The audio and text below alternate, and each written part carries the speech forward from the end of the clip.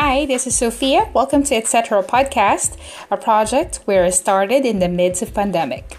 Inspired by many other podcasts that I listened to, I was able to find my own creativity despite the pandemic.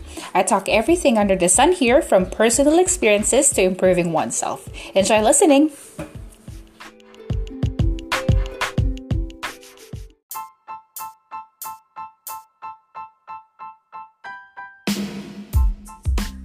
Today is November 1, 2021, 6 in the morning, Manila time. Happy Halloween, everyone. And we are on the 19th month into the pandemic. Is there anything scarier than that? What an irony, right? So welcome everyone to the Etc. podcast, and my name is Sophia. Again, thank you for following me on Spotify and also listening and supporting my podcast. So today's episode is in relation to All Souls Day. This is actually my favorite season compared to Christmas, because when I was little there are a lot of exciting memories during Halloween. And again, in relation to this season, and because we're talking about souls, right? We're going to talk about the 7 stages of grief when or after a death of a loved one. So I think this is I can relate to this because I once lost a loved one many years ago, and they say that there are 7 stages of sorrow or agony. I would like to thank Google for providing me the materials today. So let's go ahead and get started. Okay, so the first stage of grief is shock and denial. So this is a state of disbelief that person you love is already gone. So it's a disbelief, you're surprised that somebody died and there's no way you can see them anymore. So here's a person that you used to see every day and now they're gone, and of course you cannot accept that, the reality. Okay, so that's the first stage. Second stage is pain and guilt. So why do we feel that pain and guilt? So of course suffering and agony is there. You cry a lot of the loss. Guilt, maybe because it's also regret, wherein you think you should shown your love, or you should have been more expressive when that departed loved one is still alive, and you should have been more, or you should have shown importance to that person, and now they're gone. So there's regret, there's guilt, and definitely there's pain. So after that pain and guilt, you would feel anger, and there is also bargaining. I don't know about bargaining, but I can talk about anger. So this can be an anger towards that departed loved one, that maybe if they had taken care of their health, they would have been alive until now, or if they have had taken care of your advice or taken your advice, they would have escaped death or something along those lines. So it can be anger towards that departed loved one, or an anger surrounding that departed loved one, or it can be the situation, it can be the person, it can be the deceased loved one. So that is anger. So when you feel anger and bargaining, the next stage is depression and sadness. Of course, you cry a lot.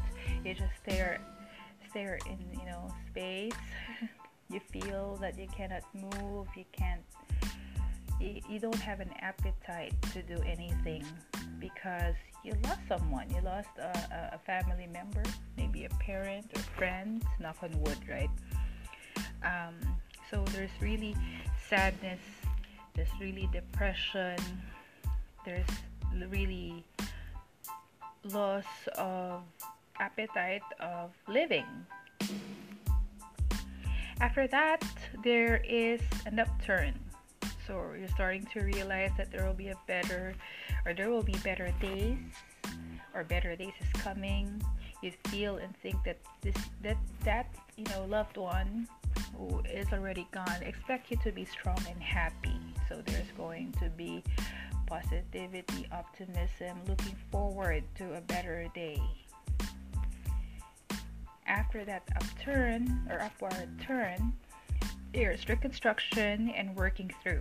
So this is when you realize that for that person you lost. So this is when you realize that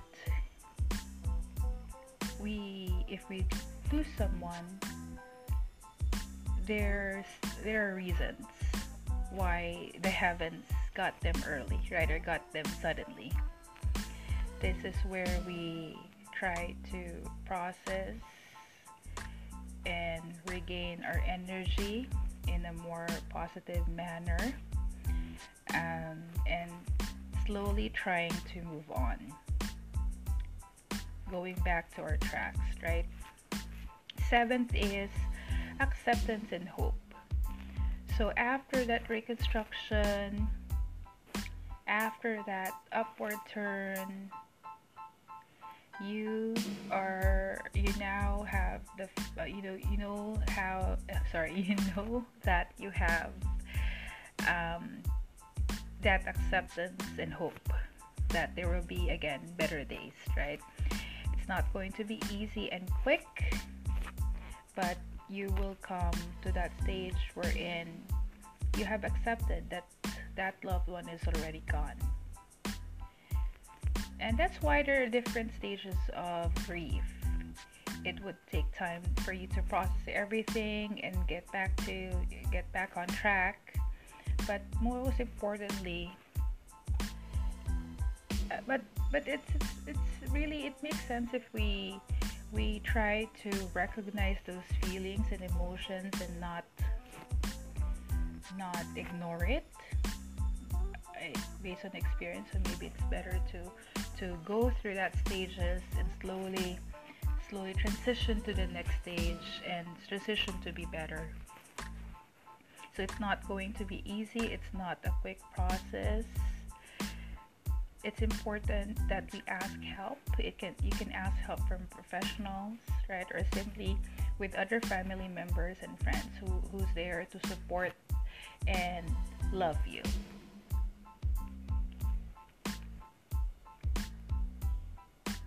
So those are the 7 stages of grief. So I hope that you can go ahead and try, if you're going through someone or something, or if you have lost someone. I would like you to realize that it's okay to be sad. It's okay to feel. It's okay to suffer, right, because of the death, and they're just stages, and slowly you can go ahead and accept and move on. So while I'm reading this, right, I realized that it's not only applicable to death or of someone, but also applicable to death of feelings towards a person, right? If you're breaking up with someone, trying to divorce someone, or with your partner, then there's still 7 stages of grief. It's still applicable also in relationships. So maybe we can talk about that in another episode. But it's quite funny that it's 7 stages of grief after a death of a loved one, and 7 stages of grief after a death of feelings. So I hope that this helped I hope that this would help your on what you're going through right now. So whoever is listening, feel free to comment about this episode um, in the comment section.